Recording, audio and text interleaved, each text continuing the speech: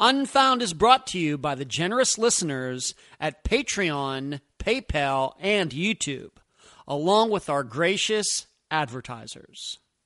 On this episode, I talk about the murder of Jared Bridegan. I analyze the refocusing on the Tylenol killings from the early 1980s.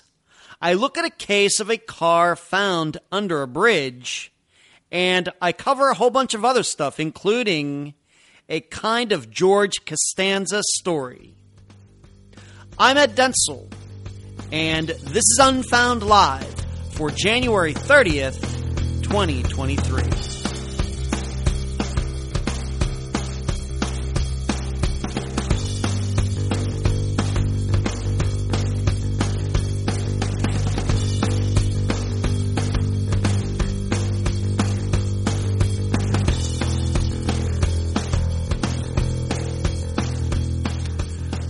It's 9 o'clock Eastern Time.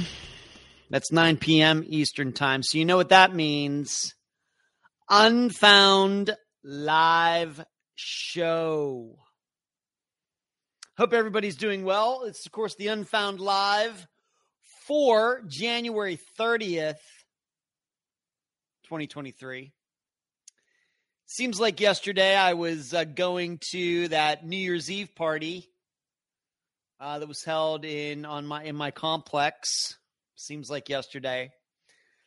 Seems like yesterday that I just got back from Pennsylvania to see my dad for Christmas. And already we're going to be through 1/12 of this year. That is crazy. But as you're watching tonight, or if you're listening to this as a podcast, please remember to give this show or this podcast a nice rating wherever you may be. Give it a thumbs up. Give it 5 stars. Give it a nice review on whatever app you are listening on. And for those of you who partake in this live show actually on YouTube, please share it, like it, give it a thumbs up as well. Maybe tell your friends and family about this guy with long hair who covers disappearances, but on Monday nights he does this live show. Yes, he talks about true crime stuff, but also a lot of quirky things that go on in his life. And he's even actually kind of funny once in a while. So spread the word about the Unfound Live Show. Got a nice, a wealth of material for tonight. If I was a stand-up comedian at some open mic night, I don't think any of the other comedians would get to be on stage. I have so much material. Of course, it's not funny, but you know what I'm saying. So I'm guessing, it's a pretty good guess, that I will not get to all of it tonight, but some of it is kind of timeless, so maybe I will get to it next week or whenever. Let's see who is in here as people start to foul into the chat. Nephew Charles gets in first, coming to us from Colorado. What is going on, Charles? Hope you're doing well. Hope the kids are doing well. Hello, Karen. Hello, Rebecca. Thank you for the comment on Patreon, Rebecca. Mark and Indy, what's going on? Moana, Katie, Lisa, Jasmine, Deborah, Kathy, and there's Twinkle. And if all of you are wondering, why do some of these people have green names with these little stars beside them? They are supporters of this YouTube channel. They get some things for free, or not extra things, not for free, but they get some things that the rest of you don't get, but you can always sign up. Why does that always come up that way? You can hit the join button below, but pretty much you will have to do that on a computer.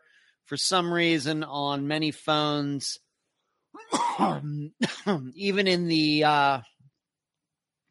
YouTube app, you cannot see the join button. But and if you've noticed, YouTube has kind of changed their ergonomics of each video a little bit. So the join button has also kind of moved a little bit. So please consider joining. That's one easy way to support what we do here at Unfound, and I would deeply, deeply appreciate it.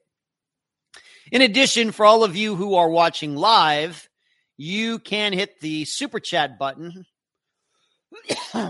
which is that little rectangle with a $sign in the middle. That's another way to help what we do here.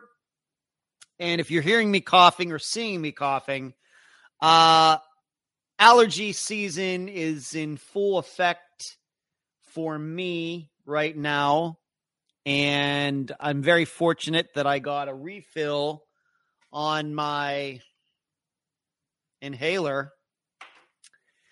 So I got a refill on that, and good thing, because this is the time of year, late January until like the end of February. This time of year kicks my butt. Now, what was weird about last year is this time last year I was actually up in Pennsylvania. That was when my dad lost his driver's license, so I missed the complete allergy season. Missed it all. Not missing it this year. Not at all. Hey, Cherie. What's going on, moderator? Cherie, how are you? It was good seeing you, talking to you and Eric on Saturday evening. We had a great meeting. It is on the list of things to talk about tonight. So where do I get started with Twinkle? Man, I didn't know my membership had expired. Just fixed that. Thank you, Twinkle. I see that. Look at you in the little green rectangle there. Hello, Twinkle. Thank you. So where do I get started? Well, I do have a little disc golf to talk about. And I'm kind of going to do this a little bit differently. I'm kind of going to jump around from personal stuff to Unfound stuff to national stuff. Kind of mix it all around, whereas usually I kind of do one segment, then another segment, then another segment. We're going to try it as something different tonight. And you know why I can do that? Because this is my show. Disc golf went and played over at USF this weekend.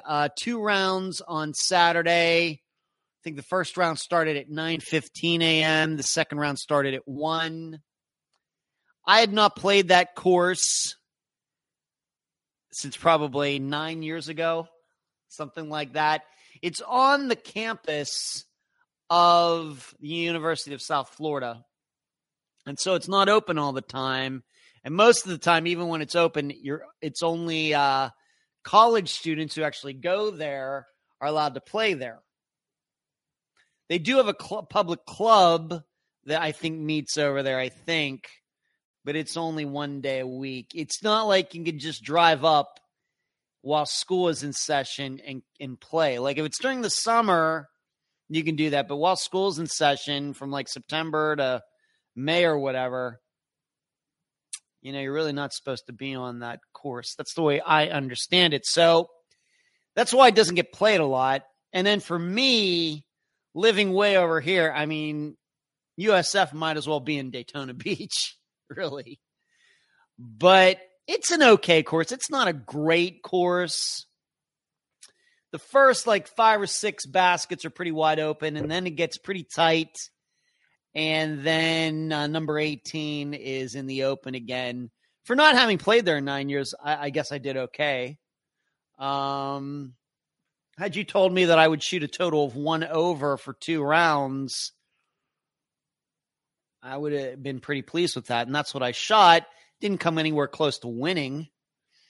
But given that it's a little bit of a right-hand friendly course anyway, a little bit,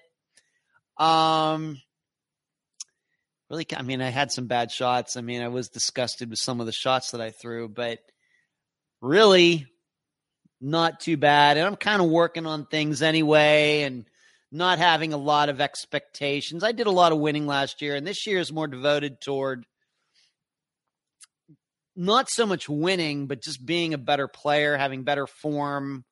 And so I was even out today for about an hour. I went out 1 in the afternoon, which is really strange for me. I usually don't go out until later, in the evening. But I went out at 1 o'clock today, worked on my form for about an hour.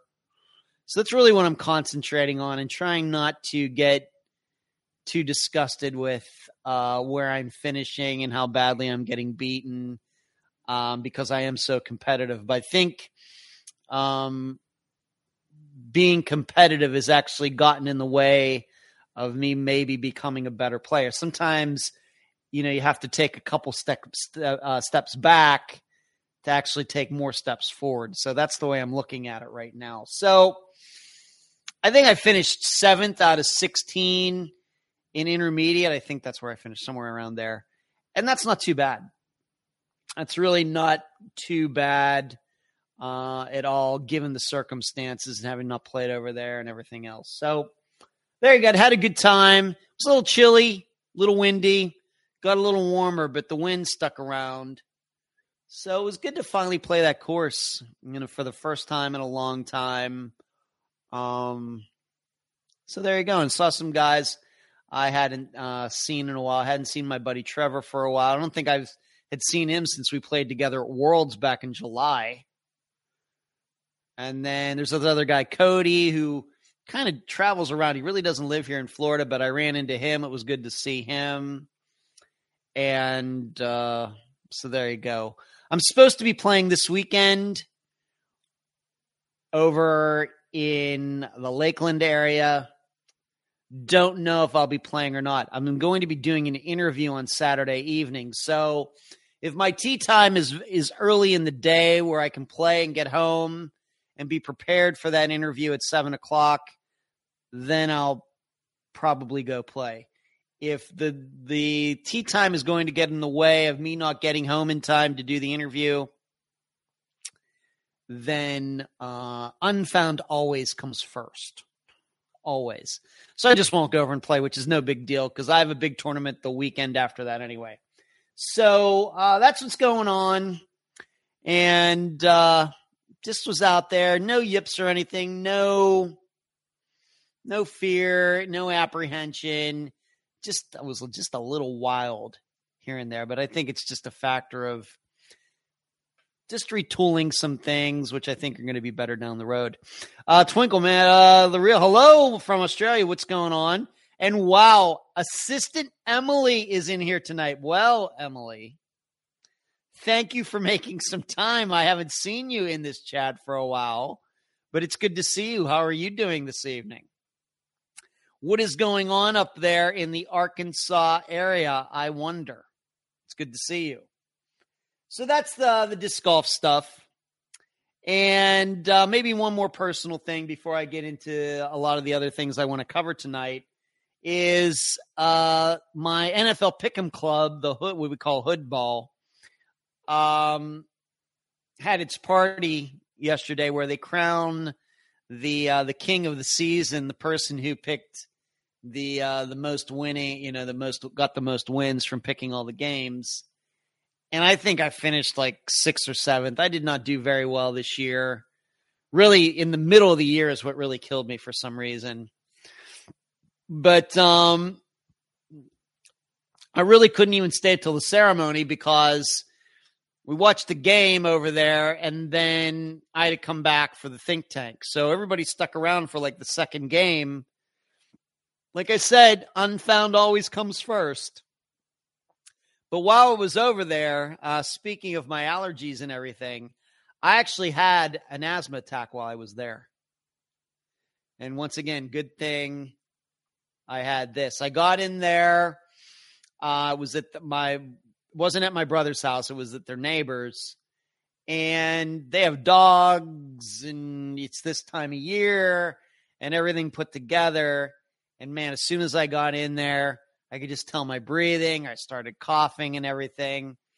And it's just, this is like a miracle drug. These things are like, I don't know. It's really creepy that you can go, and really be laboring and everything. And then you take one of that and like 5 minutes later, it's like it never happened. It is crazy. But that's who I am now. And I've had allergies going back years and years and years and years and years. But this area of Florida, right in this band, like that goes from Tampa over to Daytona, It's some of the worst one of the worst allergy areas in the United States. Little did I know when I moved here. And it's just, like I said, from like the end of January to the end of February, there is stuff flying around, it's warming up a little bit more and stuff's flying around. It's not good. So, and I knew it. I knew when I went to see the doctor, when was it, a week and a half ago, that I was going to need it. So I had ended up, after I was there a couple days, he had asked me if I needed a refill, and I didn't think of this. So luckily, I thought of it, and then the beginning of last week, I called it in, so I went to pick it up. So I'm all prepared now. I'm going to be fine. I hope all of you are going to be fine. The Real says, I found out in the think tank yesterday, I don't even know when I'm using Australian slang. Yeah, you said something in the think tank yesterday, something about, we call it a hit and run in the United States, but you called it something else. And that's what I think caught my eye. The Real, as a writer, these kinds of things stick out to me. Emily, it's good to stop by. Well, thank you, Emily.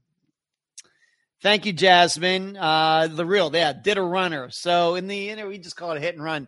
In Australia, when that happens, they call did a runner. I like that better. I like the Australian. That it's not, of course, funny, but those things happening. But that saying is a bit funny. Okay, let's move on to some other things. Maybe I'll get back to some other some personal stuff later. I'll go right to the Matthew Braswell poll in the discussion group that I post every Saturday. This one got posted a little later than usual because I was disc golfing on Saturday. But the number one answer in the discussion group was that Matthew ran off. Something happened to him somewhere in the woods, maybe from, whatever injuries he had from the wreck. And he just hasn't been found yet. That was the same answer in the think tank. And for the blog that I wrote, that is the conclusion I came to as well. It's just, given the facts, it's just hard to really, if you were a betting person, betting with your own money, it would just be difficult to put money on anything else than that. Certainly the phone thing is weird, but I just don't know how that would all be put together. And as I wrote in the blog at patreon.com/Unfound podcast, if you'd like to support the show, I think we've just learned that whatever the simplest explanation is, that's probably going to be the answer. That's probably going to be it. So that was Matthew Braswell. We also have to remember that this is a very new disappearance, one of the newest that we've covered yet on Unfound. This is from, like I said, December of 2021. So this was actually after the first Steve Pankey trial. December 2021 is, after my first time I ever went down to Nova Southeastern University to talk.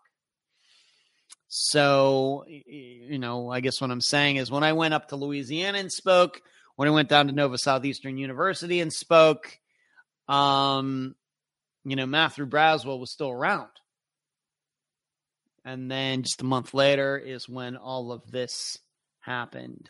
So just have to remember, still, I know families have a hard time wrapping their heads around it and understanding this.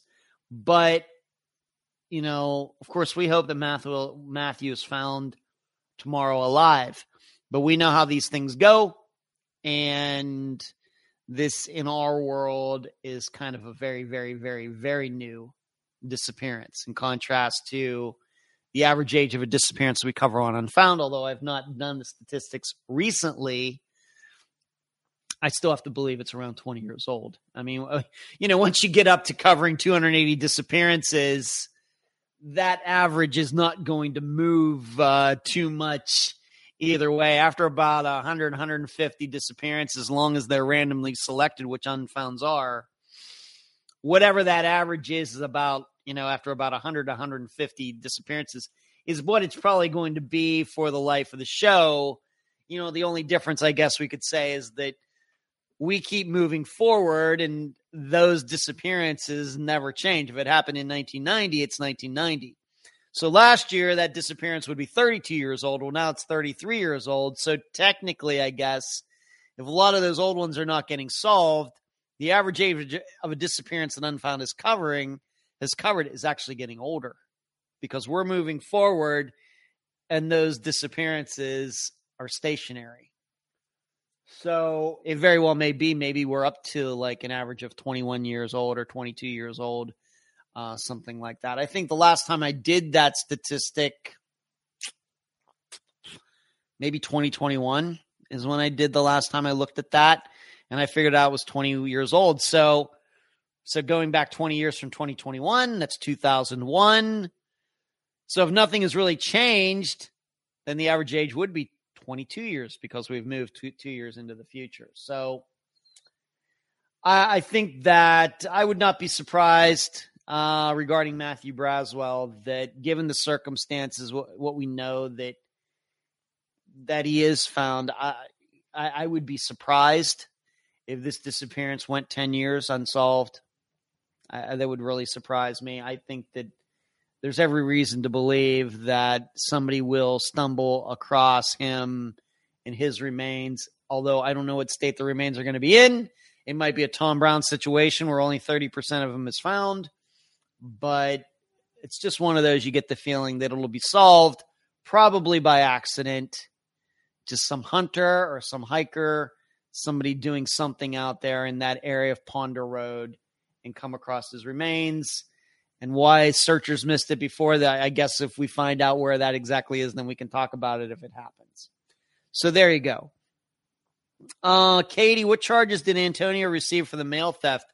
I just really don't know, Katie. I don't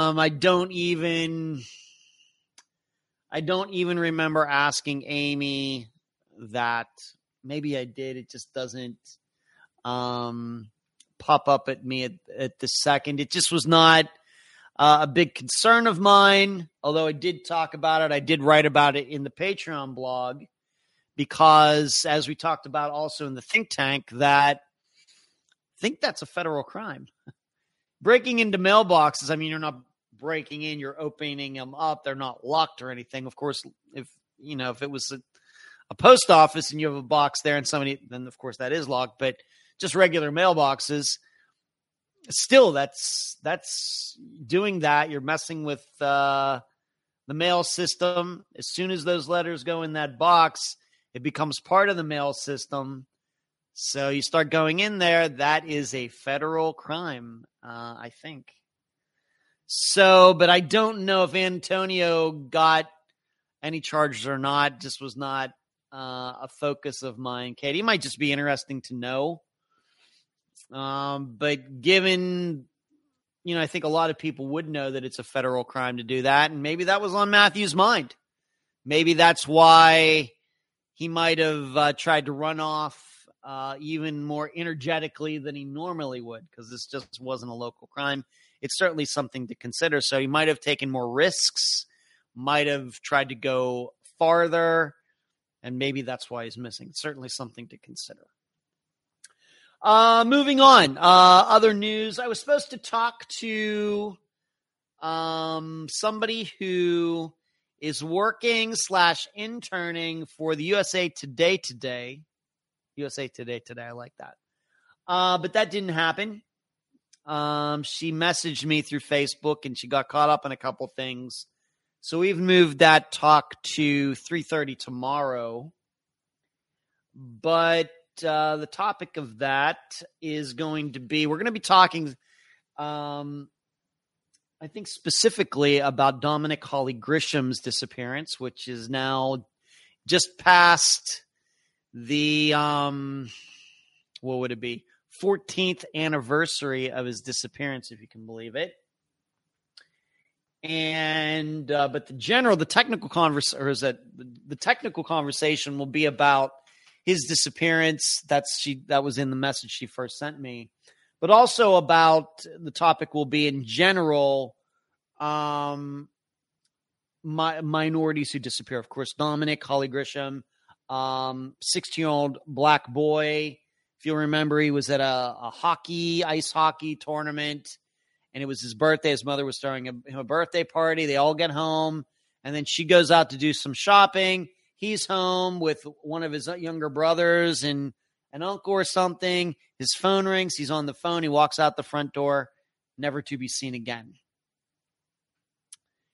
And so I'm sure there's details. We're going to talk about that a little bit tomorrow. But just, does the media do enough to cover minority disappearances? What do I think about it? What could be done better? If it is a situation that these minorities in the United States don't get enough coverage, why could that be? It's all very interesting to me. I will admit in my presentations that I've done to schools, there is a section of it where I kind of talk about that certain people get more attention than others. And I stated, yes, there certainly does seem to be a thing where, how do I put it? Pretty young girls seem to get more attention than everybody else. Pretty young white girls, it seems. As you know, here at Unfound, we've covered, I think, just about every race out there. We talk to anybody who wants to talk. It really, if they're willing to come on the podcast and be interviewed, I'm willing to interview them. So I think that's going to be part of our discussion tomorrow. I don't know where it's all going to go. But certainly maybe we can get an even bigger article maybe about just Unfound the podcast and everything as well. But that's why she originally contacted me. And I think she is from up in that area. Dominic, if you forget, he went missing from Rochester, New York. And I think she is from the state of New York. So that was supposed to happen today. Happened today. It didn't. It'll happen tomorrow. And we'll see what happens. We'll see where it goes from there. Katie, another question, if I may. Who was the witness to the accident? I guess I was wondering if this even took place. Is it in the realm of possibility that Antonio did something to Matthew? There was witness. It sounded plausible to me, Katie. I think if we're to look at the houses on that road, they're pretty fairly close to Ponder Road. And so it wouldn't be, I think it's reasonable to think that somebody could have just been right there at the window. They pull up, they wonder what's going on. They walk out. Antonio and Matthew sees the person maybe walking toward the mailbox or something, and they take off. It sounds reasonable to me, Katie, and to think that Antonio would really puncture a lung and break through ribs in the process of doing something to Matthew. I don't know. And his vehicle was wrecked. So I think I just am not going to get. It just seems way, way, way too complicated for me, Katie. Maybe if it was a different set of circumstances where Antonio didn't get injured and his truck was fine. And if his story was, oh yeah, we almost got caught robbing this mailbox, but then we stopped over to pull over to the side of the road because we had to go to the bathroom, and Matthew walked off into the woods and never came back. Then that might be starting to get to shady territory, but those aren't the facts. Mark says significant damage to the SUV as well for it to be staged. Yeah, I mean, you have to really, really want to stage something if you're really ready to damage your own vehicle. I don't know what the value was it on or anything, but I don't mind the questions, Katie. It just seems a little too complicated to me. So let's go on. I'll come back to some Unfound stuff later. I want to make sure that I get to some of this national news. So I'm going to go right to this, and this has to do with the murder of Jared Brannigan. This did happen in Florida over there in Jacksonville Beach. And so I'm going to read this article now, and I'm going to compare it to a kind of another murder that happened like it, which I know I've talked about this murder before, maybe just a couple months ago. So we're going to take a look at this entire topic again right now. So Florida authorities announced Wednesday, so that would be last Wednesday, 5 days ago, an arrest in the mysterious murder of Microsoft executive Jared Brannigan in front of his then 2-year-old daughter nearly 1 year ago. Henry Tenon, Tenon, 61 years old, is charged with conspiracy to commit murder, second-degree murder, accessory after the fact to a capital felony, and child abuse for the February 16th shooting death of Brannigan. Investigators did not disclose the evidence that allegedly links Tenon to the shocking slaying, but his most recent address has a surprising connection to Brannigan's ex-wife, Shanna Gardner Fernandez. Tenon lived at 5239 Potomac Avenue in Jacksonville, which was owned by Gardner Fernandez's second husband, Mario Fernandez, at the time of the murder. Fernandez purchased the rental property in 2017 and sold it in October. Public records show Tenon appears to have rented the home directly from Fernandez. Jacksonville Police Department Chief Gene Paul Smith and Melissa Nelson, state attorney for the 4th Judicial District, disclosed the major break in the case at a press conference Wednesday at the police department. The slain software developer's widow, Kirsten, along with his brothers Adam and Justin, were present for the announcement. We know that Henry Tenon did not act alone, Nelson told reporters. Gardner Fernandez and Fernandez remain suspects in the killing, a law enforcement source told Fox News Digital. Brannigan, 33, was shot to death after dropping off his twins with Gardner Fernandez at her house in Jacksonville Beach. The doting father was on his way home to St. Augustine when he encountered a tire in the road and was shot repeatedly when he stepped to move it. Bexley was in her car and witnessed the murder. That's his daughter.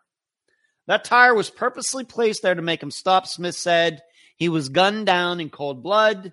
The police chief thanked the public for their tips on a dark blue Ford F-150 that was spotted in surveillance footage near the crime scene, but did not elaborate on the car's connection to the case. Authorities released few new details and did not take questions. Nelson said the arrest warrant, which has a narrative of the alleged crime, will be sealed for 90 days. Tenon, who has prior convictions for burglary, misdemeanor battery, and traffic offenses, was arrested August 18th on unrelated charges of weapon possession by a convicted felon, driving with a suspended license, and speeding, jail records show. Tenon has been locked up since at the James I. Montgomery Correctional Center, where he was served with an arrest warrant for Brannigan's murder Wednesday morning. Brannigan had been locked in the near-constant litigation with his ex-wife over finances and custody of their now 10-year-old twins since their 2016 divorce, a courtroom showdown that only ended with his death. Shortly after Brannigan and his ex-wife split up, she asked a tattoo parlor staffer if he knew anyone who could shut him up. It's kind of stereotyping tattoo parlor people, isn't it? Amid mounting public, and I don't have any tattoos, amid mounting public scrutiny over ex's murder, Gardner Fernandez moved 2,800 miles to the Pacific Northwest late last year. Fox News Digital exclusively reported Tuesday. Her wealthy parents, Sterling and Shelley Gardner, used an LLC to secretly purchase a $1 million home for her in West Richland, Washington, property records show. Fernandez did not make the cross-country move with his wife and had moved out of the Jacksonville Beach home the couple co-owns weeks after the slaying, according to neighbors. The couple was represented by a high-powered criminal defense attorney, lawyer Henry Cox III, who declined to comment on the major break in the case. And Shree says Dan Markle is what it reminds me of. Absolutely. My thoughts exactly, Shree. I've never had to go through this. Of course, my parents were married until my mother died in November of 2018. I have never been married. I don't have any kids. So I don't have any personal experience with this, but we're all adults here, and a lot of us here do have maybe experienced it firsthand, or had other family members or friends who went through these kinds of things. And you ask me about custody battles and things, and me as a person who has never experienced it, my perception is that people will just throw anything at the wall to make something stick. Sex allegations and abuse allegations. Maybe some of it's true, but it's really darkly humorous how all this stuff just happens to come out right, at custody time. This is never something that came up during the marriage and they were years and years and years, and then suddenly they get divorced. It gets so ugly. And I guess we're fortunate that more people don't handle it like it seems this ex-wife did. Now, being that Shree brought it up regarding Dan Markel, it does seem to me maybe I don't know if it seems the way to you, Shree, but it does seem here that there seems to be a much more solid connection between Jared Bridegan's ex-wife and this scheme than there was between Dan Markel's ex-wife and what happened to him. It seems like there was at least like one layer, one more degree of separation, if we want to put it in Kevin Bacon terms, with Dan Markel and possibly his ex-wife being involved. Whereas with this, it's the ex-wife's husband who owns the property, and there's a guy who lives there. I mean, really, are we supposed to believe that this woman's new husband just on his own came up with this idea? And the best idea he could come up with is he just happens to have a renter who has a criminal record and says, hey, go murder this guy. We also have to remember, it sounds like the ex-wife's family is the one with the money. So they would have the means to pay this guy off. I think we just have to once again keep learning over and over and over that people are not supervillains. Granted, too many, as I just talked about, there's those allergies, cough. All right. As I just talked about recently, obviously there are people getting away with murder out there. But the reason I think they're getting away with murder is not because they're so crafty. Not because, they're supervillains or anything. I think there are other reasons that this is happening. I think that it's because, although the murder rate has gone down, where murders take place in the United States, what has really changed over the last 60 years is that murders are not now evenly spread out throughout the United States. When murders happen, it's in big chunks in certain places. And I think those areas are just getting overwhelmed by them. The police or whoever don't have enough resources to investigate everyone as much as they should. So even though the rate has gone down, everything is kind of moved to mainly urban areas. I mean, we have to remember that there are many, many, many, many, many counties in the United States where a murder hasn't happened for decades.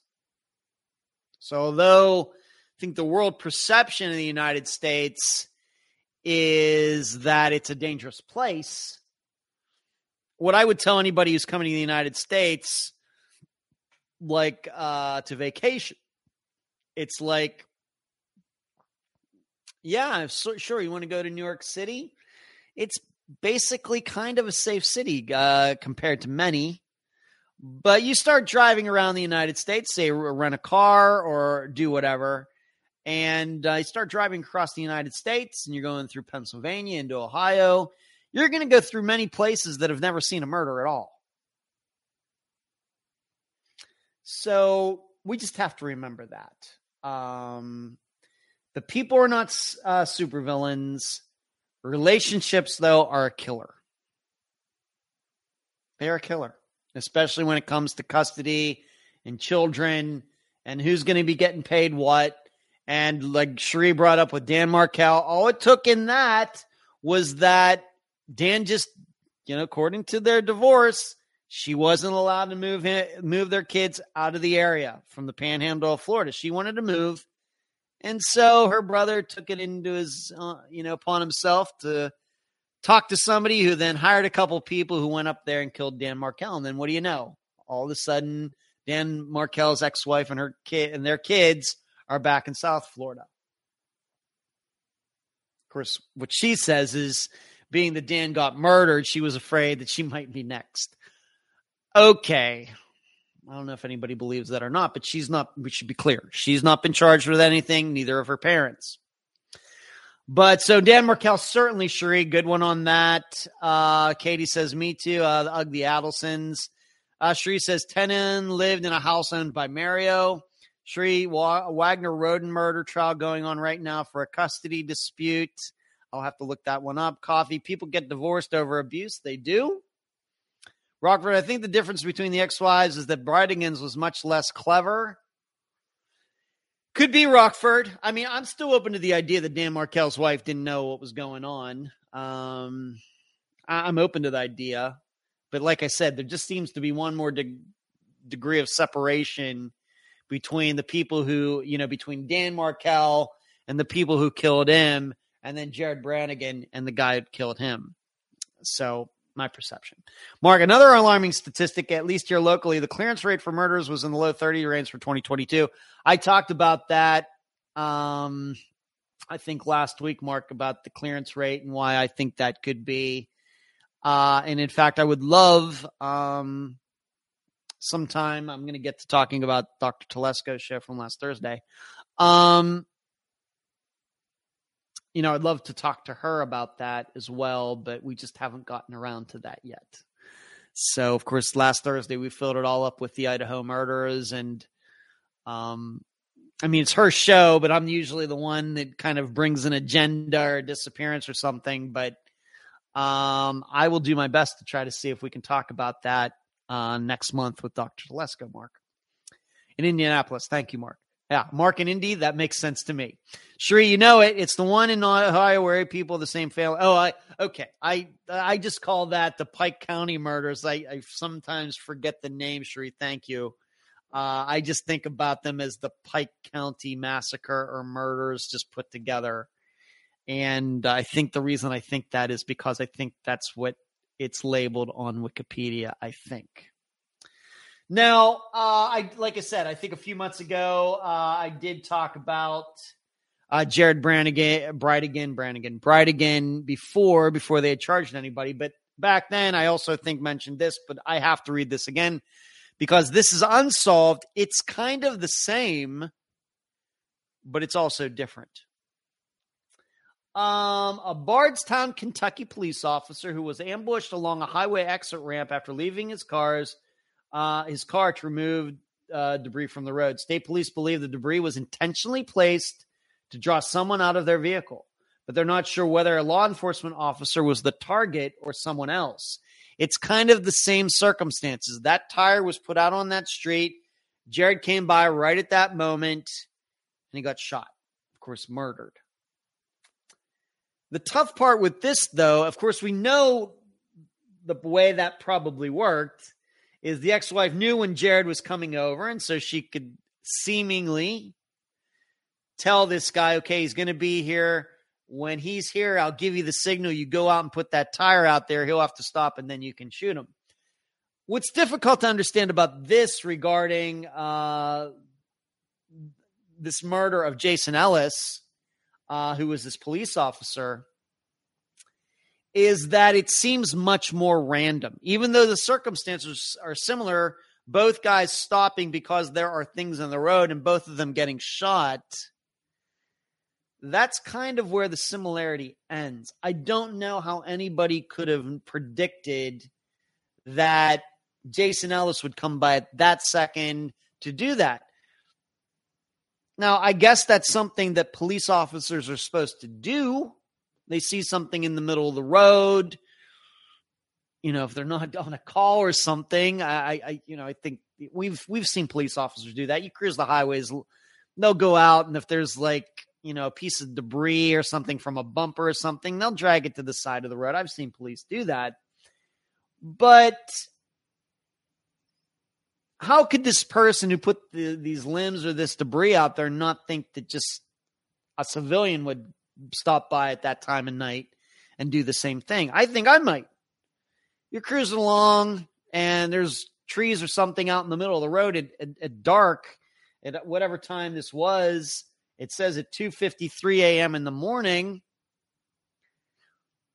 I probably would stop to do that. And so, it could have been a civilian who got shot. So similar, but different. I'm going to keep continuing to read this story, though. State police believe the debris was intentionally placed to draw someone out of their vehicle, but they're not sure whether a law enforcement officer was the target of someone else.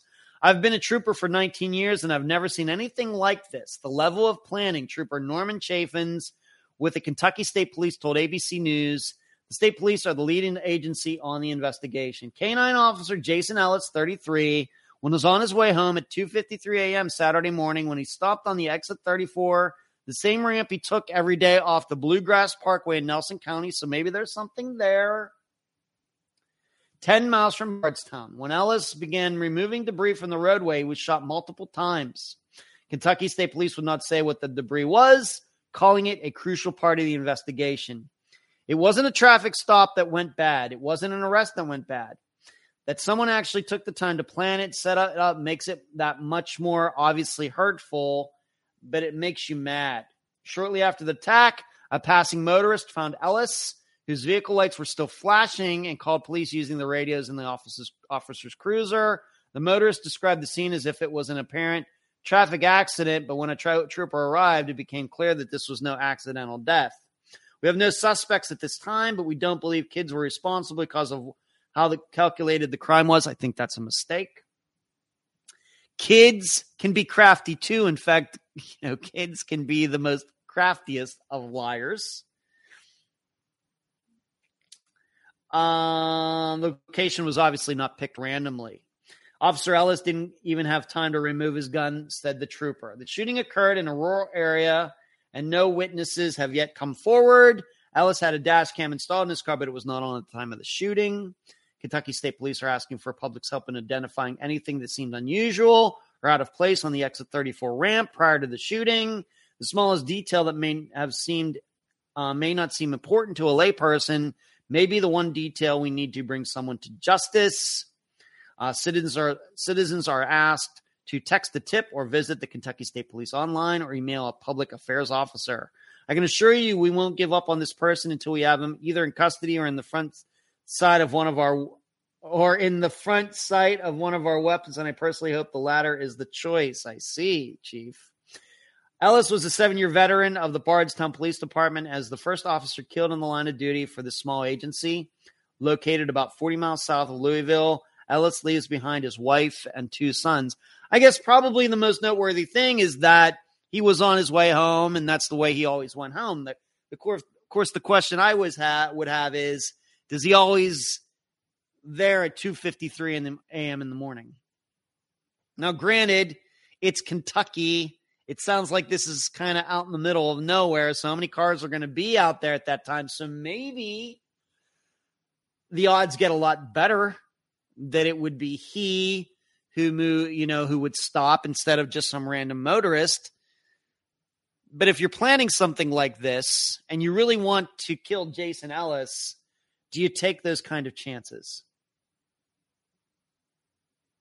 What happens if you put that debris out there and some goody two-shoes comes along like myself and moves it? Are you going to shoot that person? Even though you plan to kill Jason Ellis, are you going to change your mind and shoot this person instead? No. I think what also might be helpful in all of this is we have to remember that this was nighttime. Were these shots up close or were they from far away? And you would certainly be able to tell that by the wounds, I'm sure they scoured the area for the bullets. With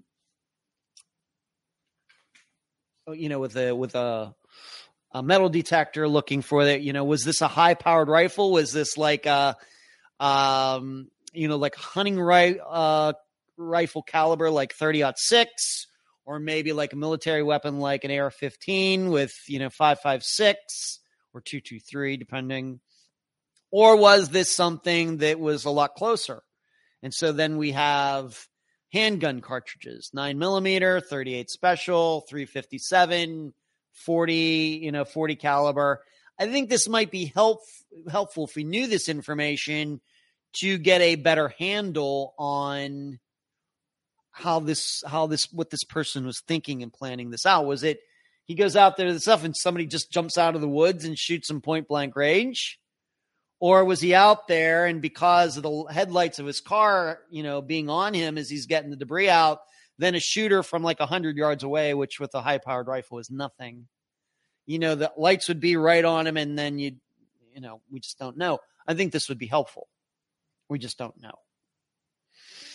So once again, 2 murders. Seems like one's going to get solved, and this other one that is a huge mystery, and it all has to do with location. Now, it certainly would be interesting if we found out that Ellis's wife jumped into a new relationship right now. I have no idea. That's just throwing that out there. If we knew that, maybe that would guide us in a particular direction. Maybe on the other hand, did Officer Ellis, as a police officer, did he tick somebody off? Did somebody get out of jail? Because, these kinds of murders, my perception, I'm not a murder guy, but my perception of years of, before doing Unfound, of reading web sleuths and all sorts of other things, is that this type of crime, although rare, does happen. People are set up. People, I'm going to guess this has happened many times where people are in a car and somebody puts something out there and they stop and get shot. And I would like to just know what is the preponderance of the history of that. All right. So with Bride again, we're thinking this is very personal. Well, what about all these other ones? Are they also then, were they personal too? If they were solved, did they figure out that, oh yeah, this was a personal beef as well? If it is, then I guess we have to look at Jason Ellis's murder as personal too, even though it seems a little more complex than Jared Bridegan's. Then we have to start leaning toward, well, we know about 10 instances of this happening, and in all 10 of these, they were very personal. The person who shot the victim was known to the victim, and they had a beef or custody issues or whatever else. We got 10 out of 10, even if it's 9 out of 10, even if it's 8 out of 10.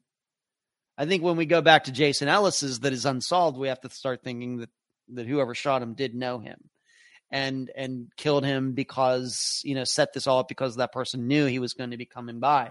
It just seems, just looking at it generally, it's just like kind of a high risk situation. Is this really way, if you wanted Jason Ellis to die, is this really the most efficient way to do it? I don't know. Seems like it worked with Jared Bridegan, it seems like that was the most efficient way. With a police officer out at 3 a.m, that sounds a lot more random. That sounds like a lot more risk, a lot more variables there. Maybe not.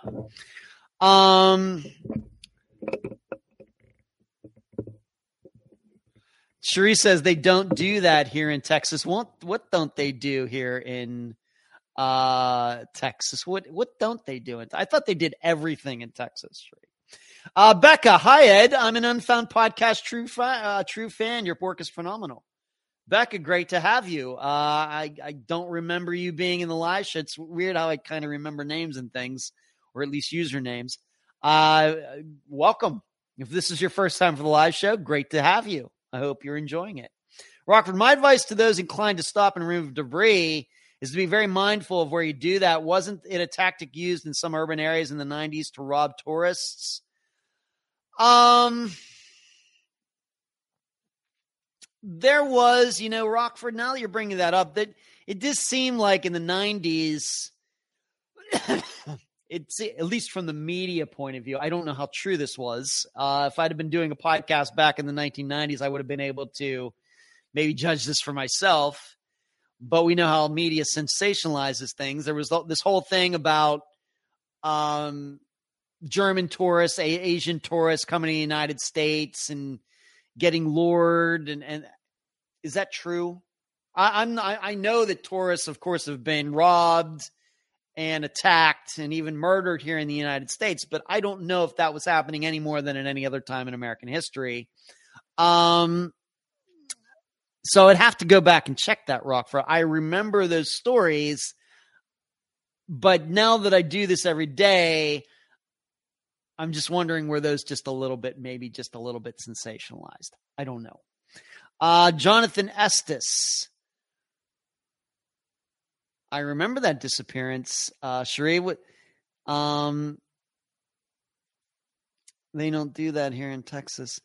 Jonathan Estes, I remember his, Sheree, we had that video of him arguing with his wife, and then he's on the phone with his buddy, and he said that there was a cop driving by outside, and he was going to go check to see what was going on out there, and then he disappeared. It's still unsolved.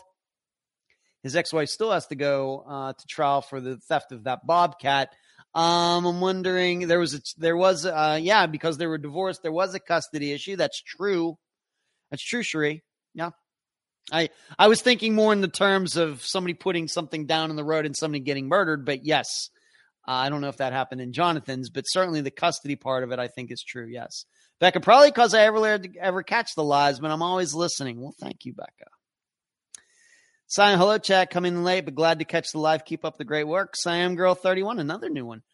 New watcher tonight. I'm going to do that, Siam, and thank you for the compliment. Thank you. Sheree, I was saying law enforcement in Texas doesn't move debris. Okay. All right, so that's what you were saying, Sheree. All right, now I got it. Okay. So it seems, as far as Jared Bridegan goes, that that investigation is going in the right direction. But on the other hand, Jason Ellis's, and I forget how old this article was that I found here. It seems like it is pretty cold in my assertion. It's very sad. But, you have police officer, once again, what are the odds that somebody sets that all up and it's a police officer who gets shot? You will have to figure that all out in your own minds. Going back to some personal thing, I have a funny story here that happened to me this morning. And for any of you who are Seinfeld fans, you might get this. I was supposed to get my teeth cleaned this morning at 8 a.m. I like to just get it out of the way. I love to, I go to bed late. I get up late. But when it comes to any sort of dental work, which is mostly what I've been getting done over the last year and 4 months, I like to just get out of the way. I don't like sitting around, getting up in the morning and then thinking about, oh yeah, I'm going to go get this root canal done at like 2 p.m. I'm not doing that. Just get out of the way. What's your earliest time? 8 a.m. I'll be there. Let's just do it and let's just get it done. Because just sitting around is only going to make me nervous. So I was supposed to get my teeth cleaned this morning. And they had called me. I didn't pick up. But, as you probably realize with doctors and dentists, when you have appointments, that if you don't show up, they'll still bill you. And this was actually a Seinfeld episode where George, remember, it's the one where I forget what the doctor was, but she was kind of going out with Kramer. And she had like the very old-fashioned hair. I don't think she was a podiatrist. I forget what it was. But he didn't show up for his appointment, so they still billed him.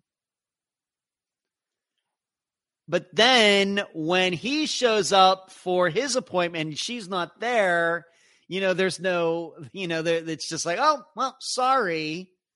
And so George is like, well, I'm going to bill you. If you can bill me when I don't show up for my appointment, I should be able to bill you when I show up and you're not here. That was going through my mind this morning. Because here's what happened. I knew when the appointment was. It was 8 o'clock this morning. So, and they, of course, let me know, but I don't forget these types of things. I'm actually on my way to the dentist this morning when I got a text from the dentist saying that the hygienist called in sick, so there's no appointment for today. And immediately I thought of that episode. I was thinking, all right, I got up at like 7 a.m, which I usually don't do. I know like I said, I usually don't go to bed. Like after the show's over tonight, it'll be 11 o'clock Eastern time. I won't go to bed till 1. I'll download this file and get the podcast version of it all ready for tomorrow. And I'll do a couple other Unfound things before I go to bed. But after the show is done, I'll still be up for another hour or another couple hours at least. I'll put the TV back on or something, whatever I'll be doing. So I'm not used to get up at 7 a.m. So it's a little bit of an inconvenience for me. I realize most of the adult working world is already up at that time, but that's not my schedule. I make my own hours. So so as soon as I got that text on the way over there, and that's the first time that's ever happened to me, I was like, I wonder if I can bill them. They were going to bill me if I didn't show up for my appointment. Well, they let me know only like 20 minutes before the appointment is supposed to be that the hygienist isn't available for that day, and they should already know that I'm on my way. I mean, I like this dentist and everything, but guarantee you when I go over there just to kind of be funny, but also like funny in a darkly humorous way, I might even say something to him. You're lucky I don't bill you. You'd bill me if I didn't show up for my appointment. Well, how am I not allowed to bill you when you don't show up for my appointment? So it was a good episode of Seinfeld. I forget which one I forget what else was going on in that one. Elaine was friends with the doctor, and it was an actress who I know has been on other sitcoms who I recognize, but she had like this old-fashioned hair, and they were making fun of that. George was going to her, and then she took the day off with Elaine to go skiing, and then something happened to Elaine. But that is the episode. I just forget what it is in the entire series. But so that was something funny that happened to me. I had a Seinfeld moment this morning. A George Costanza in particular moment. Glad it's not the one where Jerry was worried about what they did to him, what under the anesthetic caused his shirt was untucked. Yeah, that's a good one. Yeah, with Tim Whatley, the dentist. Oh, that's so good. That is so funny when he converts to Judaism and then starts making all the Jewish jokes, and Jerry's all ticked off about, I think he converted to Judaism just for the jokes. So, does that offend you as a Jew? He goes, no, it offends me as a comedian. So good. It's so good. Jerry Seinfeld and Larry David deserve the hundreds of millions of dollars, absolutely, that they did that show over the years. Every single penny of it. It's hilarious. Hello, Ferry. What's going on? Good to see you. So that was my George Costanza moment for today. Let's move on to this. Dr. Telesco's show last Thursday. I hope you enjoyed it. Kind of a little bit out of my element. Did a whole hour on murders and just really covered, if you watched it, just covered the basics so we would have something to discuss there at the end. I can't get too much into it, but there was a little bit of controversy, not caused by Nova Southeastern University, not even caused by University of Idaho, but someplace else that, found out that we were going to be talking about it and tried to raise at least a little bit of a stink about it, like using it for, like entertainment purposes or something. But we got it done. It was a good show. My guess is that we'll go back to disappearances for February, but certainly given what we talked to, like with Mark and Indy we were mentioning earlier, I certainly would like to talk to her about the closure rate of murders in the United States, her opinions on that, and if that comes up in her classes and things. But we had to talk about the Idaho murders for a lot of different reasons. She's had Catherine Ramsland on her show twice. Brian Koberger was a student of Kathleen Ramsland's. He was a criminal justice major going for his doctorate. It took place on a university campus, and she's a professor. I mean, it's unavoidable. Maybe if it was something else, let's say, being that Sheree brought this up earlier, the Pike County murders, I don't know if that were to happen now, would Dr. Telesco and I, talk about it for one of her shows? I don't know. It just depends. It really, really, really depends. I mean, if it's something like the Virginia Tech shooting from years ago on the university where all, how many was it? 30 students got killed or something. Obviously, once again, since it's on a campus and campus security and all that, then that certainly becomes something that we can talk about. But if it's like what happened in Monterey Park recently, I don't know. It's just different. So probably in a couple weeks, I'll get together with her and we'll decide what we're going to talk about at the end of February. So moving on. Man, I wish Sheree knows about this. I've told my other assistants about this, but I really can't talk about it. I don't want to talk because it's going to eventually be an episode within the next month. But man, there is something, a disappearance that we've covered as an Unfound now. Boy, is it way more complicated than when I covered it. And I'm not laughing, but because it's funny. It's not funny at all. It's still unsolved. But we're going to turn that particular disappearance into a regular podcast episode. And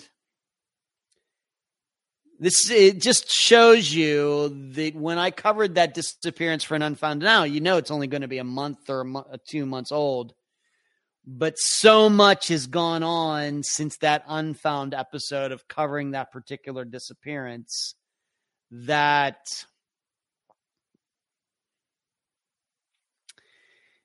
it's going to be something.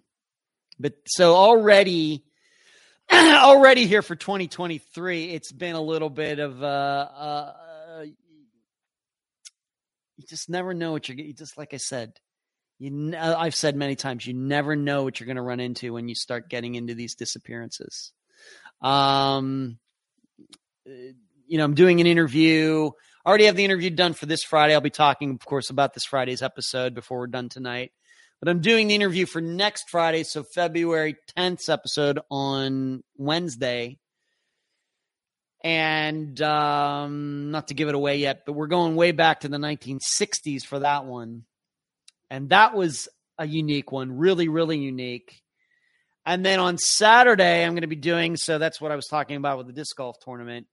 Going to be doing an interview on Saturday evening, and that's one's way more recent. But, you're going to hear some things that, we've covered 280 disappearances. When you think you've heard everything. So already, like I said, 2023, between this former Unfound Now episode, these couple interviews, it's already been a year for the ages already. The rest of the year could be just, disappearances like we covered. And already, to me, this year would be one of the craziest as far as facts and things don't expect of any year that Unfound has existed. It's really, really strange. And as I've told you, though, I've been talking to a lot of people. Emily has been doing some fantastic work over like the last month or two and tracking down people to talk to. She's doing a fantastic job. Some people sending people, guests directly to me. This Unfound Now episode kind of just, turned into going to be a regular episode. Just like I said, been talking to a lot of people. So it's already been a year. Sheree says, in that case, the murderer was missing for 7 weeks. Yes. Yeah, I guess for I got the University of Idaho. Gotcha, Sheree. Gotcha. Yes. Speaking of Unfound Now, it's done. I just posted it before the live show started. So if you are a member of this channel, so all of you in green, the Unfound Now for January, it was just posted. So you got something to watch or listen to after you're done tonight or whenever. This is a disappearance out of Wisconsin that happened a couple months ago. And it's kind of, I guess, at least similar to Matthew Braswell's that we just covered on Friday. It's also similar to Molly Miller and Colt Haynes's. It's similar to Brendan Smokey's. So you can partake in that after the live show tonight. So getting back to international stuff, this is something that was not on the agenda until just a few hours ago. They are reopening, not that I guess it was ever closed because it's not solved, but they are reconcentrating on the Tylenol murders from the Chicago area from 1982. So I want to read about this. On October 28th, 1982, CBS Chicago's Terry Anzor reported that Linda and her husband, DuPage County Judge Louis Morgan, both touched the bottle. Authorities took the judge's fingerprints to eliminate him as a suspect. I don't... let me see here. Is that where this show... That's where this story starts. Man, that's a weird place to start a story. So I don't think it's really hit how fortunate we were, Judge Morgan said at the time. I think the first feeling we both have is a feeling of extreme sympathy. Now that it's touched on us so closely for the people that weren't so fortunate as we.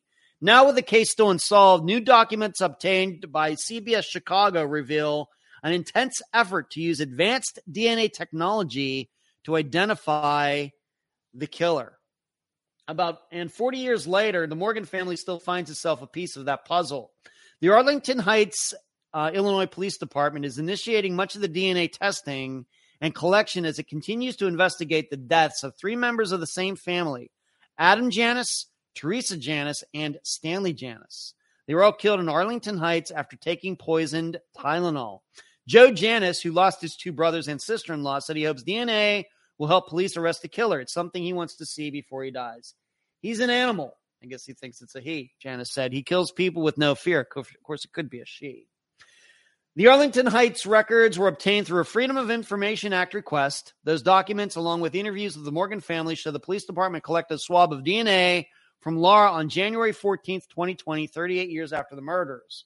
That same day, Laura also provided the police one of her dad's old smoking pipes to obtain his DNA. He died in 2018. I'm assuming there's got to be some other DNA on that bottle, Laura said of the bottle her mother purchased in 1982. They have something. If they need DNA, if they need my cheek swabbed, if they need evidence from the past people, from the past DNA, they must have something that they are running or retesting. Arlingtonites said in a statement that the recent DNA testing done on the Morgan family was to eliminate their DNA. And officials continue to review and submit elimination prints for people they know handled evidence. The agency would not comment on what specifically prompted investigators to take another look at the Morgan's family's DNA, and why it wasn't until 2020 that they took Laura's DNA, citing the ongoing criminal investigation. Elimination prints and or DNA elimination of those individuals who are known to have been in possession of contaminated bottles has been an ongoing and important effort. The department was able to conduct this necessary process in 2020. It was also in 2020 when the police department began working with Houston-based Othram in hopes of leveraging advanced forensic DNA technology to solve the case. Kristen Middleman, the chief development officer at Othram, agreed to an interview on the condition that she would not discuss cases the company is working on, like the Tylenol murders. There are cases that we've completely solved, notorious cases we've completely solved that we cannot speak of until law enforcement comes out and speaks of them or announces it themselves. Othram uses specialized technology to extract trace amounts of human DNA from items and analyze them, even if they are old or degraded. The goal, Middleman said, is to find distant relationships to the person police are trying to identify, such as a victim or killer, through thousands of markers in the human genome. She also said Othram can analyze DNA smaller than the top of a pin needle. Wow. I'm going to move down here a little bit. So they're just talking about all this. So they're re-looking at it.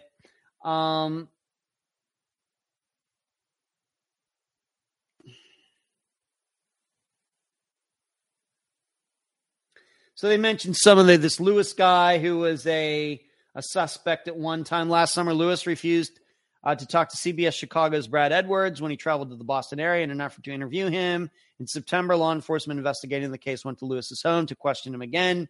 He tried to extort Tylenol or its parent company back at the time, but there's no proof that he ever had anything to do with it. Records show law enforcement has retained a multitude of evidence, including the 40-year-old bottles and contaminated pills. But Othram and the police department would not comment on what pieces of evidence in the Tylenol case are specifically being tested there. Much of the evidence in the Tylenol murders is decades old and has been tested for DNA and fingerprints multiple times since 1982. The process of repeatedly testing evidence can cause it to degrade over time. They just run out of it. So I want to now read this Wikipedia, just so we know what we're talking about here, just the general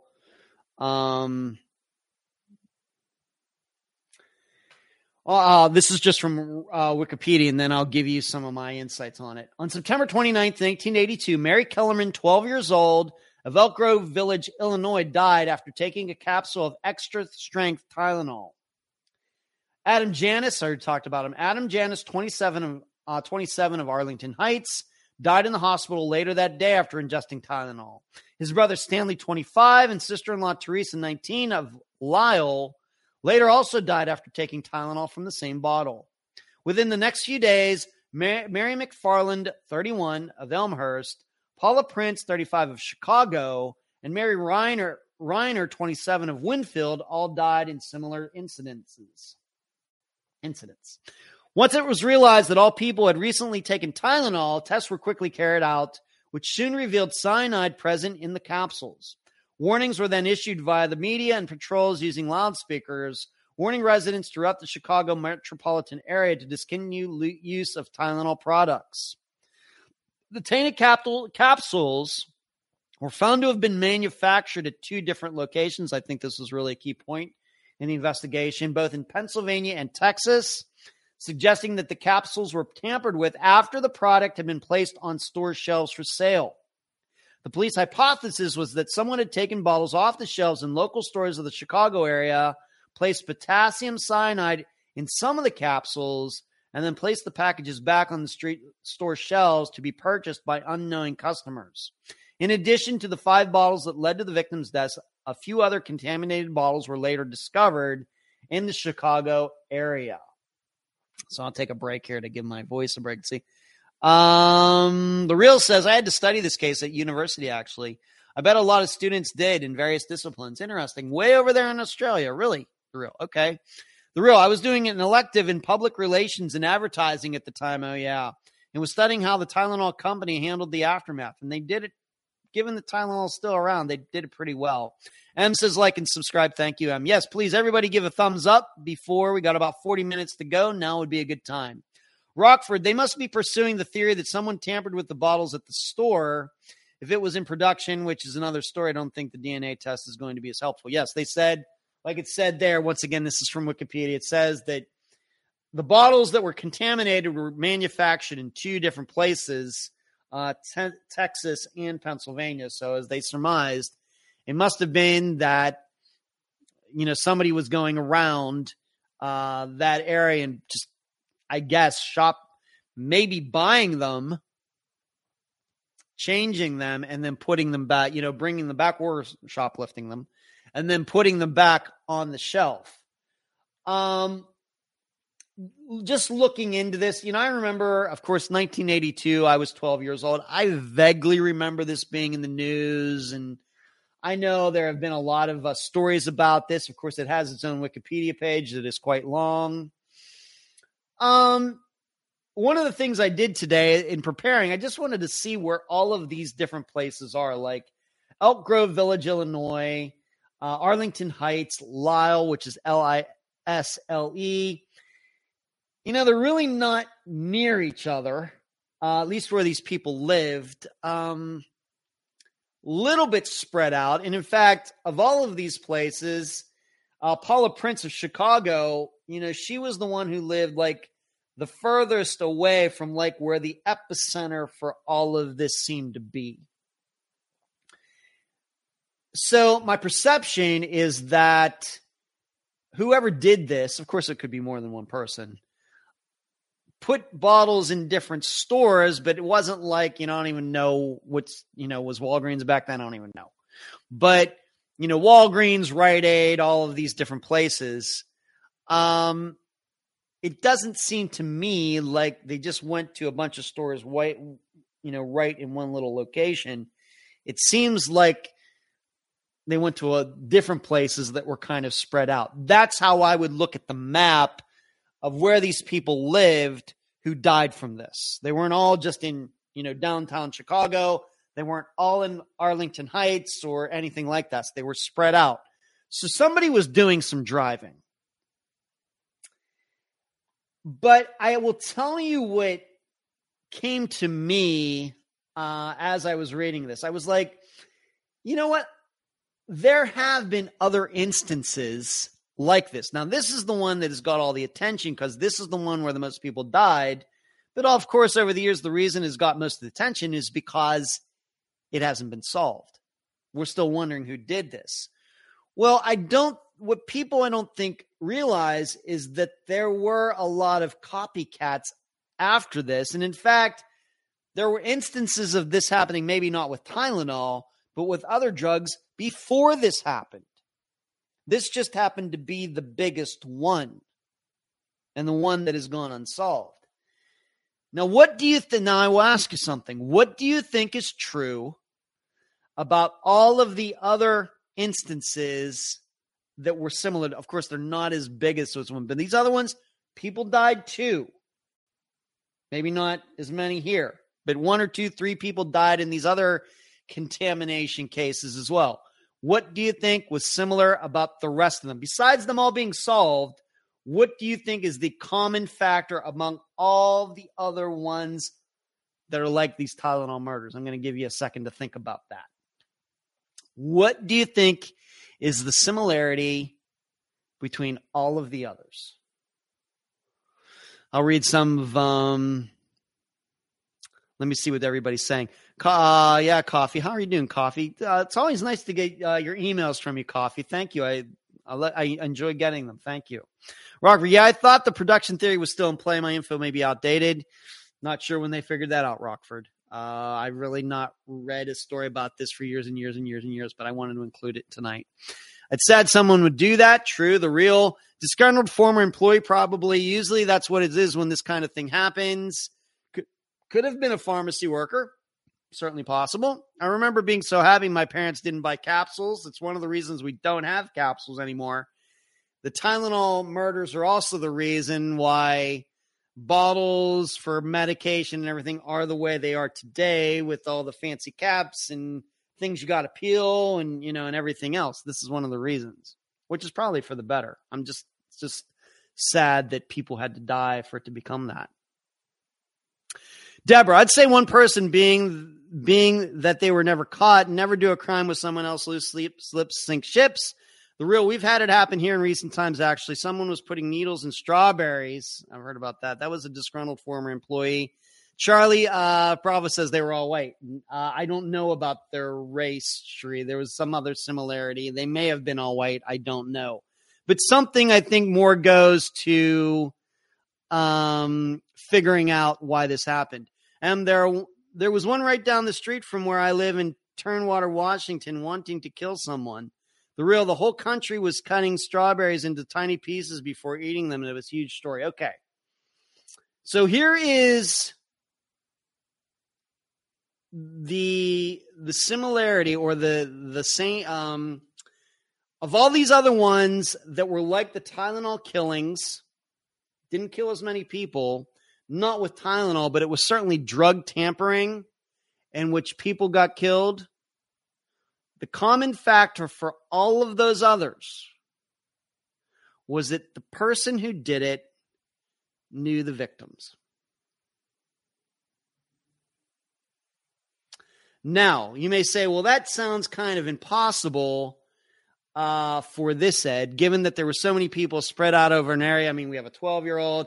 Surely, if all of these people knew the same person, the police would have figured it out by now. I agree with you. However, what comes to mind, if any of you saw the movie or even read the book, I've not read any of these books, but I'm going to guess the movie was at least a little similar to the book. Have you ever seen the movie Jack Reacher with Tom Cruise, where he plays Jack Reacher, which is funny because Tom Cruise is like 5'6", but the character Jack Reacher in the books is like 6'5".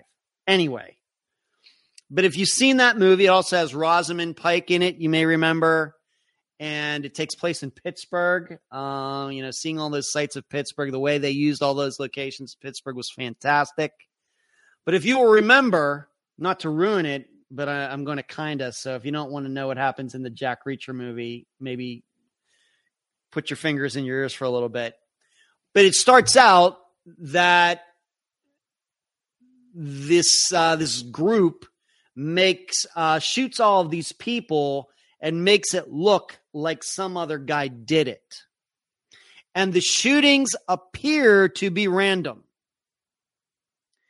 But, of course, Tom Cruise comes in. There's a defense attorney. The guy who's the patsy, heard Rosamund Pike plays his defense attorney.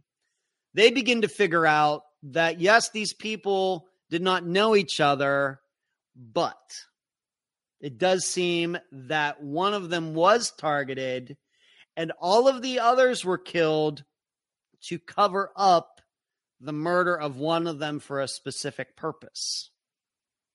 So if anybody's seen that movie, I think I've explained that correctly. And of course, in the end, they do solve it. I will have to say, in the end, the plot did sound a little outlandish. But, so that's what comes to mind. Being that I know that all of the other kinds of crimes like this were performed by people who were trying to kill people they knew, I then have to think that in these killings, whoever did this was trying to kill at least one person in this group. But to cover it up, they did a bunch of bottles so a bunch of people would get killed to cover up the person they were actually really, really, really wanted to kill. That is my theory on this. I think if we were to break down all of these people, and we have to remember one of them is a 12-year-old.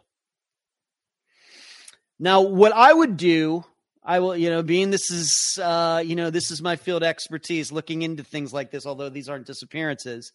What I would want to know right away about all of these dead people, which of them did not purchase that Tylenol bottle? I mean, I don't know if you can even find that out 40 years later. I mean, I know they're really, really going deep into the haystack for that one. But surely somebody who bought their own Tylenol bottle and got killed by it was probably not trying to commit suicide. So you can rule those people out. People who went to the actual store and bought their own Tylenol bottle. The question then is, which of these people ended up taking Tylenol from a bottle that was bought or brought home by someone else? Now, of course, what automatically jumps out to me is the first person I mentioned, Mary Kellerman, 12 years old. She surely probably did not go to the drugstore and buy Tylenol all on her own. Probably not. What also caught my eye about that is a 12-year-old Mary Kellerman is taking extra strength Tylenol. I realize I don't have kids or anything, but that seems fairly unusual to me for a child. For an adult who has aches and pains and whatever else, that's probably common. But for a 12-year-old to be taking extra strength Tylenol seems weird to me.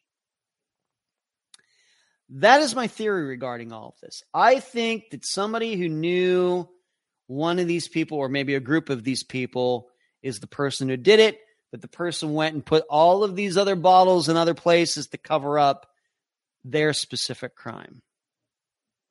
And I think the way you start this investigation is you find out, surely Mary Kellerman did not buy her own Tylenol. So she has to be on, that's a big red flag. But what about Adam and Teresa and Stanley? Did they buy their own bottles? Bring them home their own bottles? Did Mary, did Paula, did the other Mary, did they buy their own bottles? It would be an interesting statistic to know about this. Or did one of their significant others, quote unquote, buy it? I think it's a good place to start. I don't know if, of course, we don't know what kind of investigations they've done, but it just reading this, just thinking about it for like a half hour, this is what, came to me. FBI, Arlington Heights Police or whatever else, that's my theory. If I were to investigate it, I would go find out all these people. Did they actually buy their bottles of Tylenol, or did somebody else buy it for them?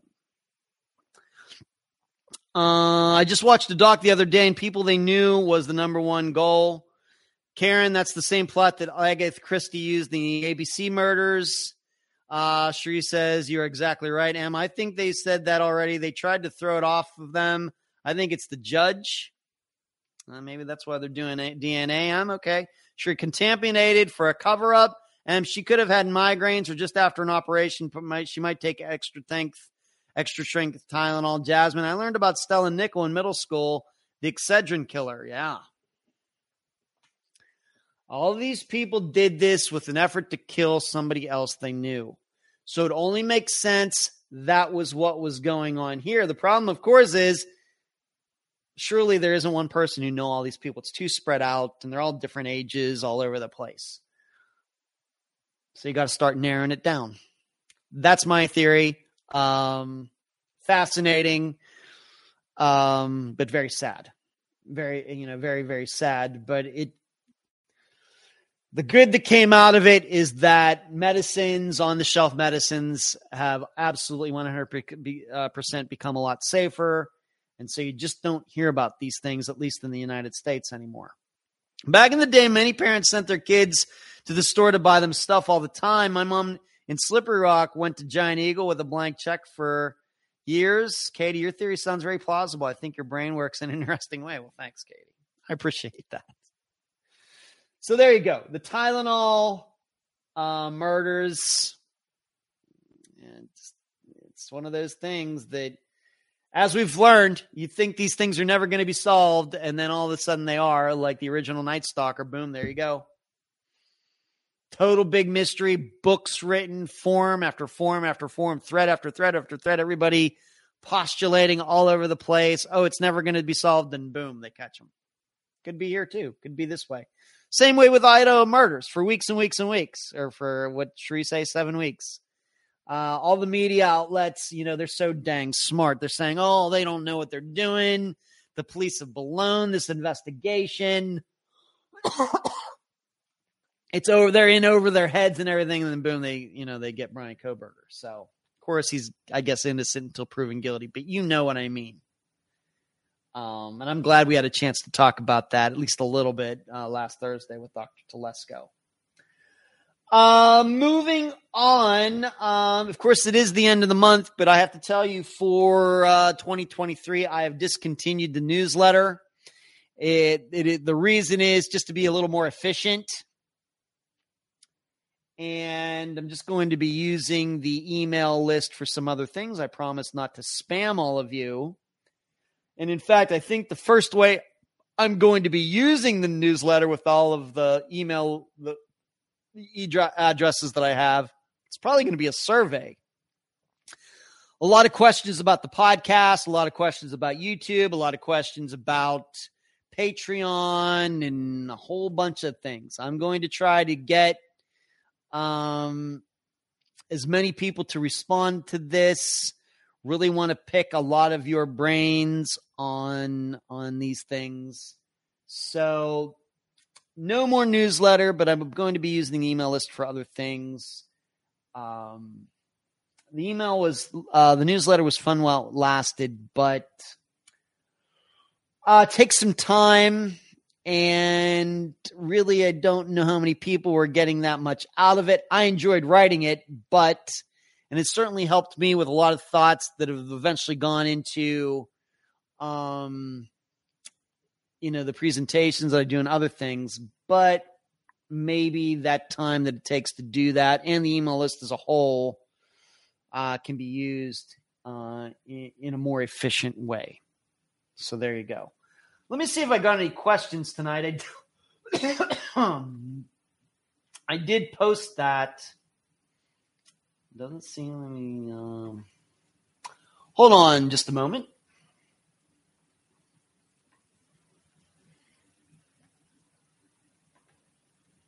Doesn't look like it for tonight. Okay, so we'll go back here. And anything else that I want to talk about? Let's move on to. I want to talk about this car under this bridge. It was a missing persons case that car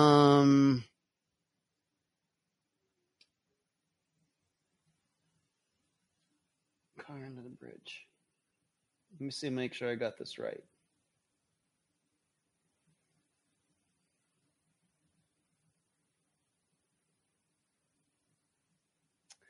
All right. Let me. M says, so glad they're getting solved after so many years. Called comeuppance. Karen, I was thinking you could do a survey on how listeners came to find Unfound. That certainly might be a question, Karen. Thank you. Mark, almost emailed you a question for this week, but never got around to it. Maybe next week. Well, Mark, if you want to ask me a question right now, we got 23 minutes. I would be happy to answer the question right now. So if you want to put it in the chat, I will promise to give it my best shot. So there was this car that was found, and unfortunately, I think I messed up when I copied the article, so I'm just going to go right.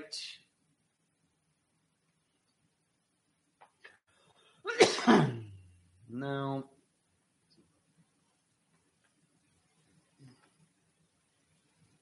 Okay. This is coming, actually, Mark, it's coming from your state of Indiana. So, Gibson County, Indiana, wherever that is. An Evansville man was found dead after an Indiana State Police detective located his car under a bridge along Old US 41 Friday afternoon. Family members of the missing man named Brian Colbert reported him missing to Evansville police on December 10th, according to a release from Indiana State Police. He was last seen at a coworker's house in Princeton, Indiana on December 9th. Over time, the investigation was turned over to the Indiana State Police.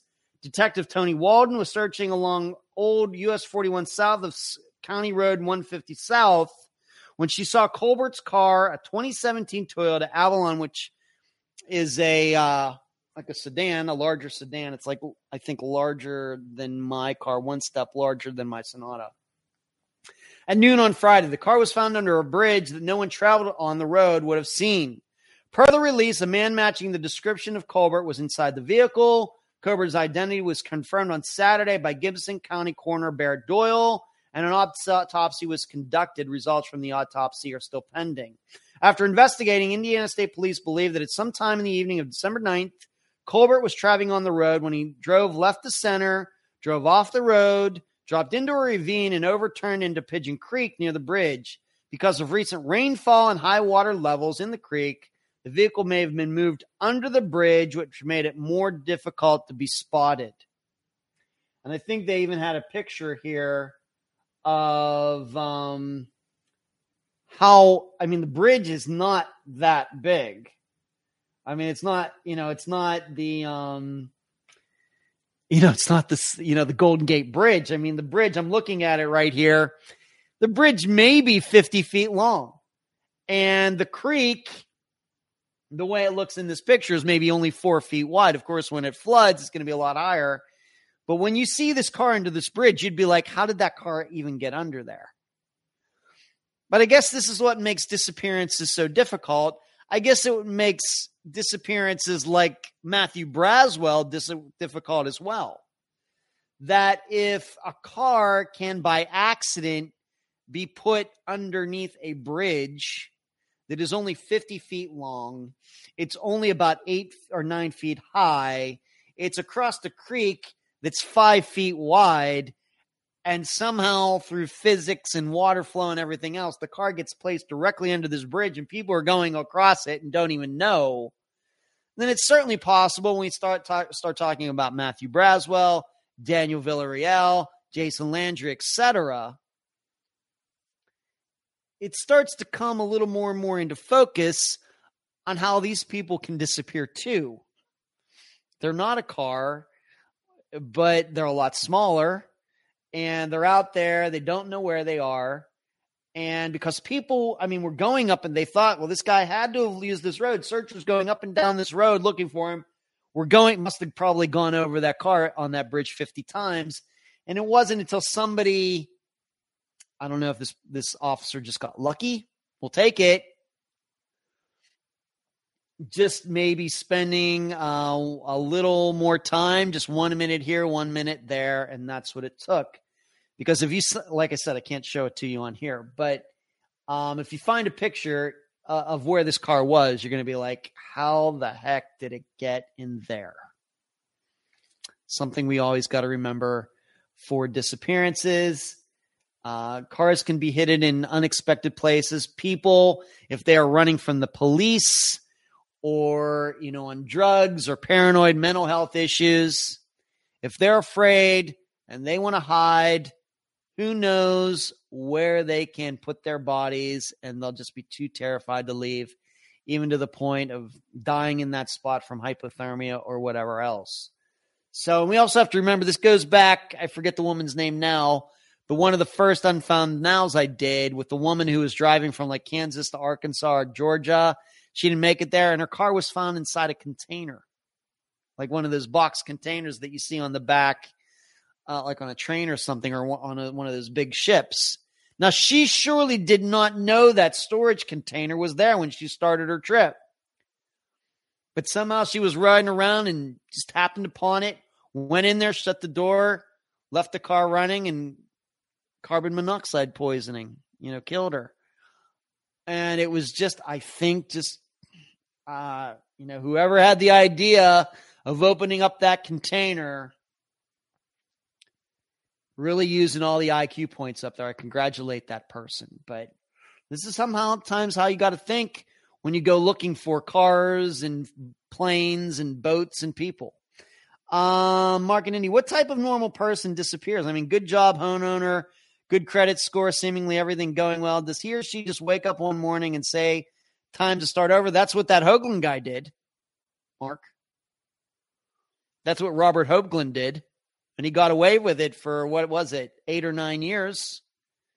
And everybody would still be looking for him had he not died of a heart attack or whatever killed him, stroke, just within the last 6 months. That was actually a disappeared episode. That's how much coverage that disappearance got. That was a disappeared episode. And the way Disappeared portrayed it, well, he must have been killed by his son's friends because they didn't, the father was trying to get his son out of drugs, and the son had stolen his computers and sold them and all these things. And nope, it was none of that. He was supposed to go pick his wife up at the airport, and he just said, nope, I'm not going to do that. I'm going to go and change my name and move an hour away and start a new life. And as I talked about it a month ago, 6 weeks ago, 2 months ago, when all that came out, is that once you read the article, you realize why he got away with it. It wasn't just he who made it all happen. He just happened to run into a bunch of people who just didn't ask a lot of questions. Why? Because he was just a decent guy. He just came across being very kind, nice guy, hard worker, and everything else. So being that he was a little, evasive on his past, nobody really cared. And back then, I kind of made the point. I think that's what you need. It just can't be you. If you're going to decide to leave your life and start a new one, you're probably going to then have to run into a bunch of people who just happen not to be concerned that you can't share things like they can share things. It's going to take that. Whereas maybe for a lot of us, if we run into somebody like that, we're going to get suspicious right away, and it's probably going to be that person's going to be unsuccessful in starting a new life. It just seemed with Robert Hoagland, he just happened to run into the right people. So why did he do it? We'll never know. He died first. Maybe there was something in everything that he left behind, but nothing that I've heard. A lot of people just don't like the lives they're living. Have you ever seen the statistics on how much people hate their jobs? If they see a way out, I think they'll take it.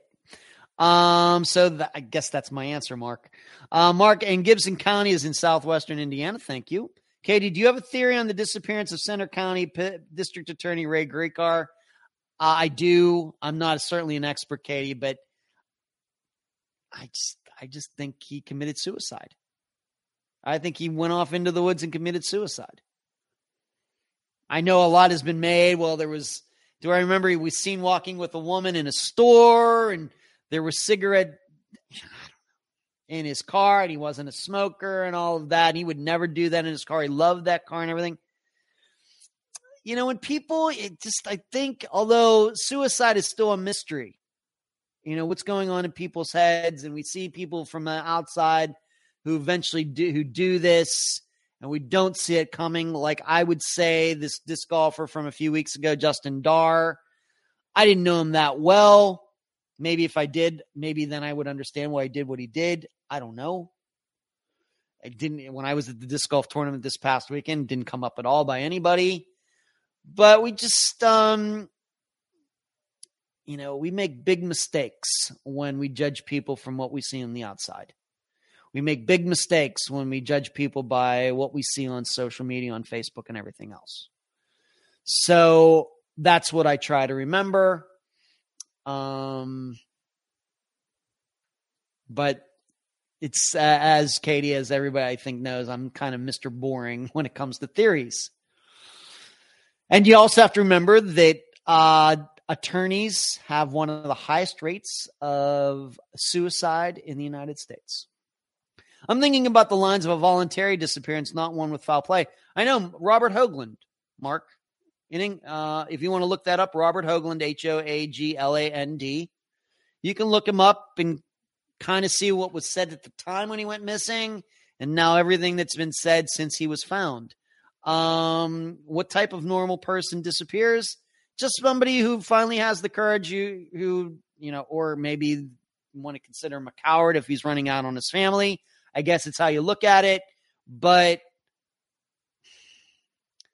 somebody who's probably been thinking about it for a long time and has rationalized the fear away, has gotten over the fear and not having any money, although I think Robert Hoagland did take some money with him. Starting over, sticking to it, because nothing is going to be more embarrassing than deciding you're going to go somewhere and, start a new life. And then in a couple months, you're found out. And that's only going to kill your self-esteem and confidence and everything even more. So,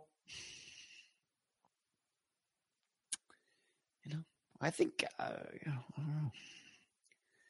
Yeah, Rockford, you should see what James Renner has to say about Great Card, not endorsing any just story. I don't listen to what he says. He doesn't know anything about disappearances. He's a sensationalist.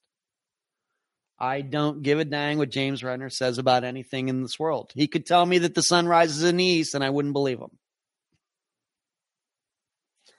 One more thing I want to talk about before I go, because I had put it in the list of things, and that was murder boxes. Have you heard of these? If you browse through online shop Savers' tasteful, understated keepsake storage and organization offerings, you'll find a baby-themed box for saving things like your kid's first lost tooth, a wedding box for invitations and such, and even a place to save pet mementos. And then you'll come to one item that stands apart from the rest, an in case I go missing binder. I've never heard of this. As seen on TikTok, its product page announces, the binder makes it super easy for the true crime, that's funny, Minority Report, true crime obsessed to record their key stats for their loved ones. These key stats are bits of info that might come in handy if one were to go missing, and they range from practical medical records and financial statements to possibly paranoid, like dental records, fingerprints, and lists of hangout spots. All this for $46.95. American money, the real, by the way. Savers Binder has been seen by millions of people on TikTok, especially in recent weeks, as some of the company's newer videos about it have circulated widely. Several videos feature a female voice narrating the process of filing the binder's various folders and pockets with sensitive personal and biological information. Things in case I go missing binder, the woman starts in one video. I had a hair sample just in case they need it for DNA testing. The viewer then sees a woman hands cutting off a lock of hair and placing it in a pocket inside the folio. My friends and exes are the first people they need to bring in for questioning, she announces next. Slipping a presumable list of those friends and exes into another one of the binder's pouches. I can't argue with that. I mean, that's what I keep saying. Relationships are a killer. Saver isn't the only place where you can buy this sort of item. Amazon and Etsy have options, and you can always do it yourself, your own. The In Case I Go Missing file was originally popularized by the true crime podcast Crime Junkie a few years ago, and the podcast website offers its own version, a free printable 53-page PDF that you can access by forking over your email address. Savers Binder has been available for more than a year and has even gone viral before. But the videos the company recently posted, as well as TikTok's algorithm, have brought it back to the fore. It's not without controversy, though. Critics have zeroed in on it as the latest in a series of examples of how our culture's obsession with true crime has gone too far. This behavior is obsessive, weird, and extremely unhealthy. One popular response video on TikTok intoned. The outside's reaction was a surprise to Jennifer Nevins, Savers co-founder and CEO. Her store had been selling a family emergency folio for roughly 3 years without much incident before the If I Go Missing version came along. Many Saver products can be personalized, and one day an order came in from someone who wanted In Case I Go Missing engraved on the cover. Saver's social media manager, as a true crime fan, recognized the concept, so the company made a TikTok showing the product being used for that purpose. After the video took off, Sabre made a separate listing on its site for the In Case I Go Missing binder with a few tweaks to differentiate it from the regular emergency binder. There was just so much interest on TikTok that we made a set of labels to address the interest of the audience, she said. These newly added labels include one for hair samples, fingerprints, dental records, and a handful of other things a forensic investigator might look for in a disappearance. All right, so you get the idea, and we're getting near the end of the show. So let me just maybe read the last. McLaughlin said the most useful information to include in the binder would be recent photos, the unlock code of your phone, close-up photos of any tattoos, scars, and birthmarks, biometric stats like height and weight, handwriting samples, a list of health issues and medications, a history of surgeries and significant bone breaks, and whether you have any implants in your body. And yes, to take things to their logical conclusion, the purpose of some of these things is that they could help identify human remains. He said DNA would also be good to include in the binder, but thought hair was an unreliable way to do it.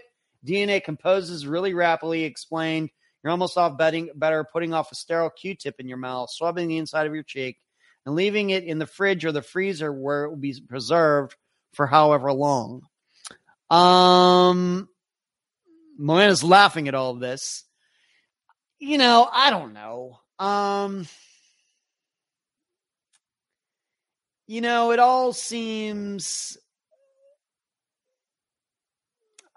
once again, as you've heard me say, anybody can go missing at any time. Yes, there are segments of the population that have a much higher risk of going missing. And we know people in bad relationships, women who catch their men cheating, women who, have gotten pregnant by a married man, go on and on when it comes to relationships. Women who catch their men cheating on them. And then on the other hand, guys like Tyler North go missing too in relationships. The only thing I would say regarding all of this is that being that we know that if it is foul play, that it is going to be done by somebody who knows you, probably who knows you well, then wouldn't that person then just have access to all this stuff too? And is it really the best idea to put all of it in one place? It seems to me that if you're going to have one of these things, you got to have multiple. If you're really that thinking about this really, really, really, really seriously, not just doing it because it's kind of cool and stuff. If you're really thinking about this, then you should have 3 or 4 of these. One at home, one in the safe deposit box, one at your parents' house, and one at some distant friend's house that lives 3,000 miles away. Whereas if you just have one, and the odds say that if somebody's going to cause you to disappear, it's somebody you know, probably maybe even somebody that lives under the same roof as you do, then this isn't going to be much help. That's what I would say. My experience. This seems to me like one of those good in theory types of things, but maybe not going to work in practice. But it does have people talking about disappearances and thinking about their own safety. So maybe in that way, it's not so bad. Rockford says, if I go missing, just put the guy who you interviewed for the Julie Weflin disappearance on my case. John Poulos. I'll tell him that. He'll get a big crack out of that, Rockford. I was just talking to him recently. He continues to work on Julie's case. I don't agree with his conclusions, but he is thorough. All right, let's talk about this Friday's disappearance. This is a disappearance that is not on NamUs or the Charlie Project, so don't even bother looking. But this is what we do at Unfound. We find those disappearances that are like this. And not very often, but I can tell you, all of these disappearances are the same to me. But when we find one that's not on NamUs, it's not on the Charlie Project, it just kind of feels very special in a way. It's very sad, but it feels very special to give this disappearance the attention that it's not getting. This is no criticism, of course, against my friend Megan Linez. No criticisms against NamUs. But the guy's name is Brandon Roberts. He went missing from Portland, Oregon on June 7th of 2021. So he went missing right in the middle of everything that was going on in Portland at the time. I've not been there, but seems like a lot of that stuff is still going on there. But he went missing right in the middle of all of this. And if you can believe it, for all of you who are really, really into disappearances, his mother's name is Leah Roberts. Yes, the same name as that young woman who went missing up in the Northwest some years ago, if you can believe it. And the title of the episode is called Pretext to a Text. Because what happened on his disappearance, now you should know, Brandon Roberts had his issues, just kind of like Matthew Braswell did. But Brandon Roberts had gone missing before for 3 months. And his girlfriend at the time actually tracked him down, and he was homeless. This happened about a year. He was found, came back to civilization. But on his day of his disappearance, June 7th, 2021, in the morning, it was a Saturday, he was going to be talking. He was supposed to talk to his son who lived in Indiana or Ohio later that day. And when the time came, the son started trying to reach Brandon. Brandon's mother, Leah, tried to reach him over and over and over. No response. And then out of nowhere, they get a response as a text message from somebody. We don't know if it was a man or woman saying, I see that you're texting this phone. I was just given this phone by a woman. I traded this woman for $20. She said she needed money for gas. She gave me this phone. I gave her $20, but she never came back. That's why I have this phone now.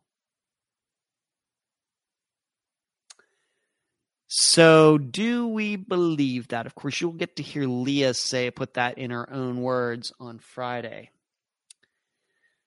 So once again, Brandon Roberts, and if you try to look any news stories or anything, there's almost nothing out there about his disappearance. In fact, what you're going to find is news about the first time he went missing and how he was finally found. That's what you're going to find. You're not going to hear much about the second time he went missing, and of course, he's still missing. Brandon Roberts, Portland, Oregon, June 7th, 2021. His mother, Leah Roberts, is the guest, and the title of the episode is Pretext to a Text. This will give us a chance to talk about texting and how do we figure out if it's actually the missing person using the phone or somebody else. That's all I got. Man, that was a heck of a show tonight. That might be an all-timer tonight. That felt like a really, really good live show tonight for some reason. I really felt like I was in the groove. I hope you agree. If you do, please give this video a thumbs up, subscribe, share, like, become a member, join down below. And that's all I have for all of you tonight. It's been a great night. I still have a couple hours of staying up and doing a few things, getting this ready for a podcast. So it'll come out tomorrow, maybe around 11 a.m. Eastern. But I hope you all have a great rest of your night. Get some great sleep. Hope you're all doing well. Be safe out there. And I will talk to you. You'll hear me, of course, on Friday. And Cherie, thank you for moderating tonight. Deeply appreciate it. Good seeing all of you. And take care out there. Good night.